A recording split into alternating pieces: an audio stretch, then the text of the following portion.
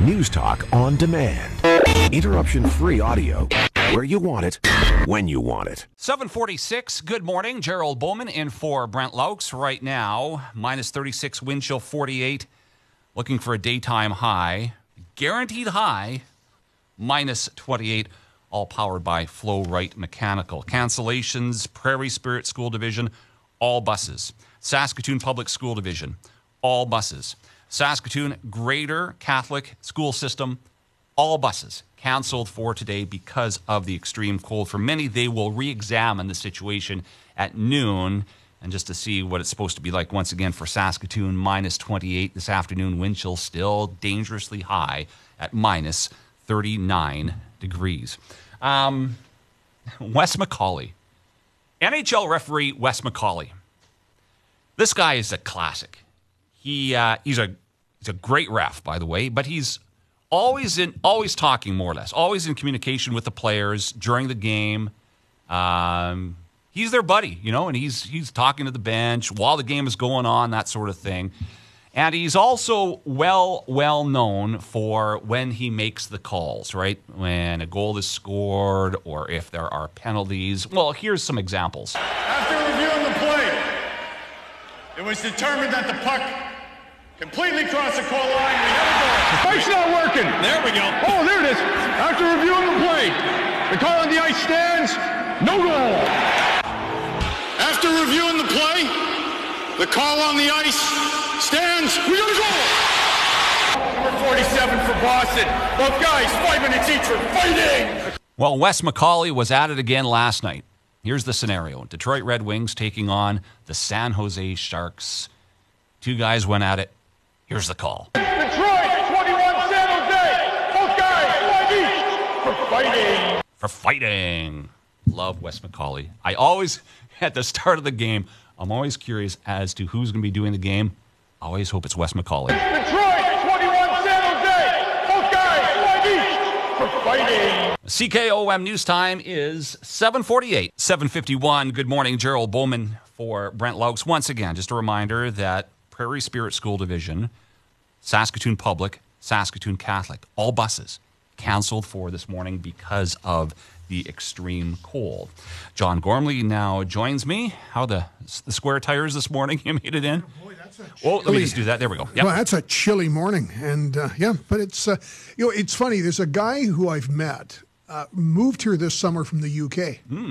And I caught him outside a couple of weeks ago, just with a light sweater thing on, and it was like minus 15, minus 20. I said, that didn't take you long to get acclimatized. And I've been teasing him, and I haven't bumped into him through this last couple of weeks. And I'm going to ask him just what it's like this first winter in Canada. Well, for the last few weeks, we've had a special visitor from Australia in our house. His name is Oscar. Oscar goes to the same school as my son down in the U.S., so they're up. They've got a few more days before they head back, and it was just the inconvenience and the expense of getting back to Melbourne was just too much. The family said, by just stay up there. Keep me here for Christmas, he came up for Christmas, but for Oscar, well, for instance, right now it would be probably roughly a 72-degree difference because we're minus 36. Celsius. Yes, minus 36 here, and it's plus 36 in Melbourne, Victoria, Australia right now. So, as I mentioned before, good on you, Oscar. He's been a trooper. He's gone skiing. He's gone some sledding. Yeah, I think he's done a bit of ice fishing as well.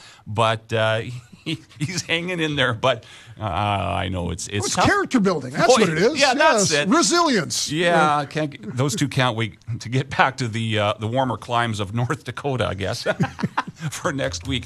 Later this morning, 11 o'clock, and we'll have it here live on 650 CKOM. Our Education Minister, Dustin Duncan, alongside of Chief Medical Health Officer, Dr. Saqib Shahab, will have a COVID update. Now, the Education Minister involved with this. What are we possibly anticipating? I don't have a clue. I mean, every one of the usual suspects is out. The NDP and all of their aligned unions, the Federation of Labor, SEIU, QP, SUN, the STF, the Teachers Union, all of them are in the NDP umbrella. So they've been doing a full court press. Kids shouldn't be going back to school. You ask parents and you look at the Omicron, again, we're getting away from numbers now to hospitalizations and serious illnesses. The Omicron numbers change everything. So are we at a situation where we shouldn't have gone back to school? I don't think you're going to see the minister do that. That would be a pretty major reversal after one day back in class. Yeah. Mm-hmm. I think what you're going to see today, and I could be mistaken on this, is kind of a setting out of the benchmarks. Here are the numbers the province has. Here are the numbers the province is looking at. If X number of schools have X number of cases, if the school board has this concern, it's kind of, I think, a walking through of what button opens what door. Okay. That's the sense I'm getting. But again, I could be mistaken on this, and I think it's anybody's speculation. So we won't do that in the run up to 11 o'clock. Yeah, 11 o'clock right here live on 650 CKOM, the Education Minister and the Chief Medical Health Officer. Let's look ahead. 2022, politics-wise.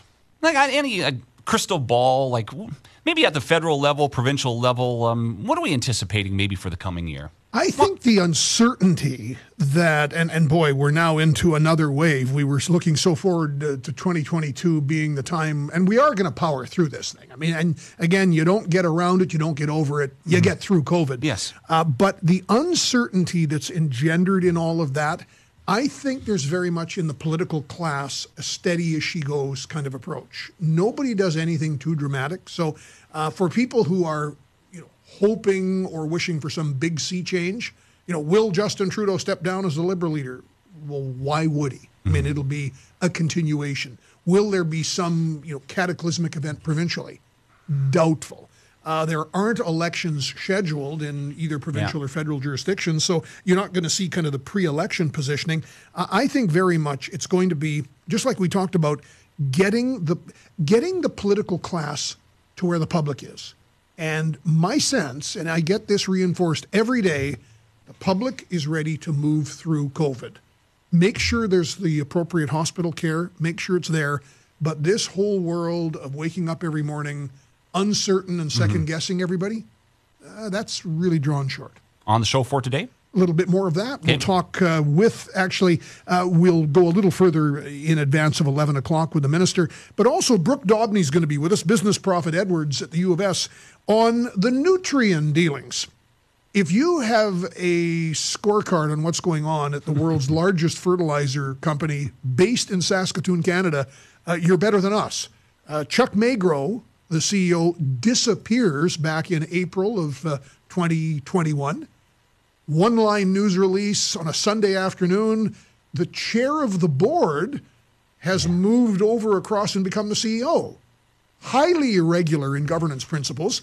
And that, of course, is Mayo Schmidt, who had been a CEO of a number of firms.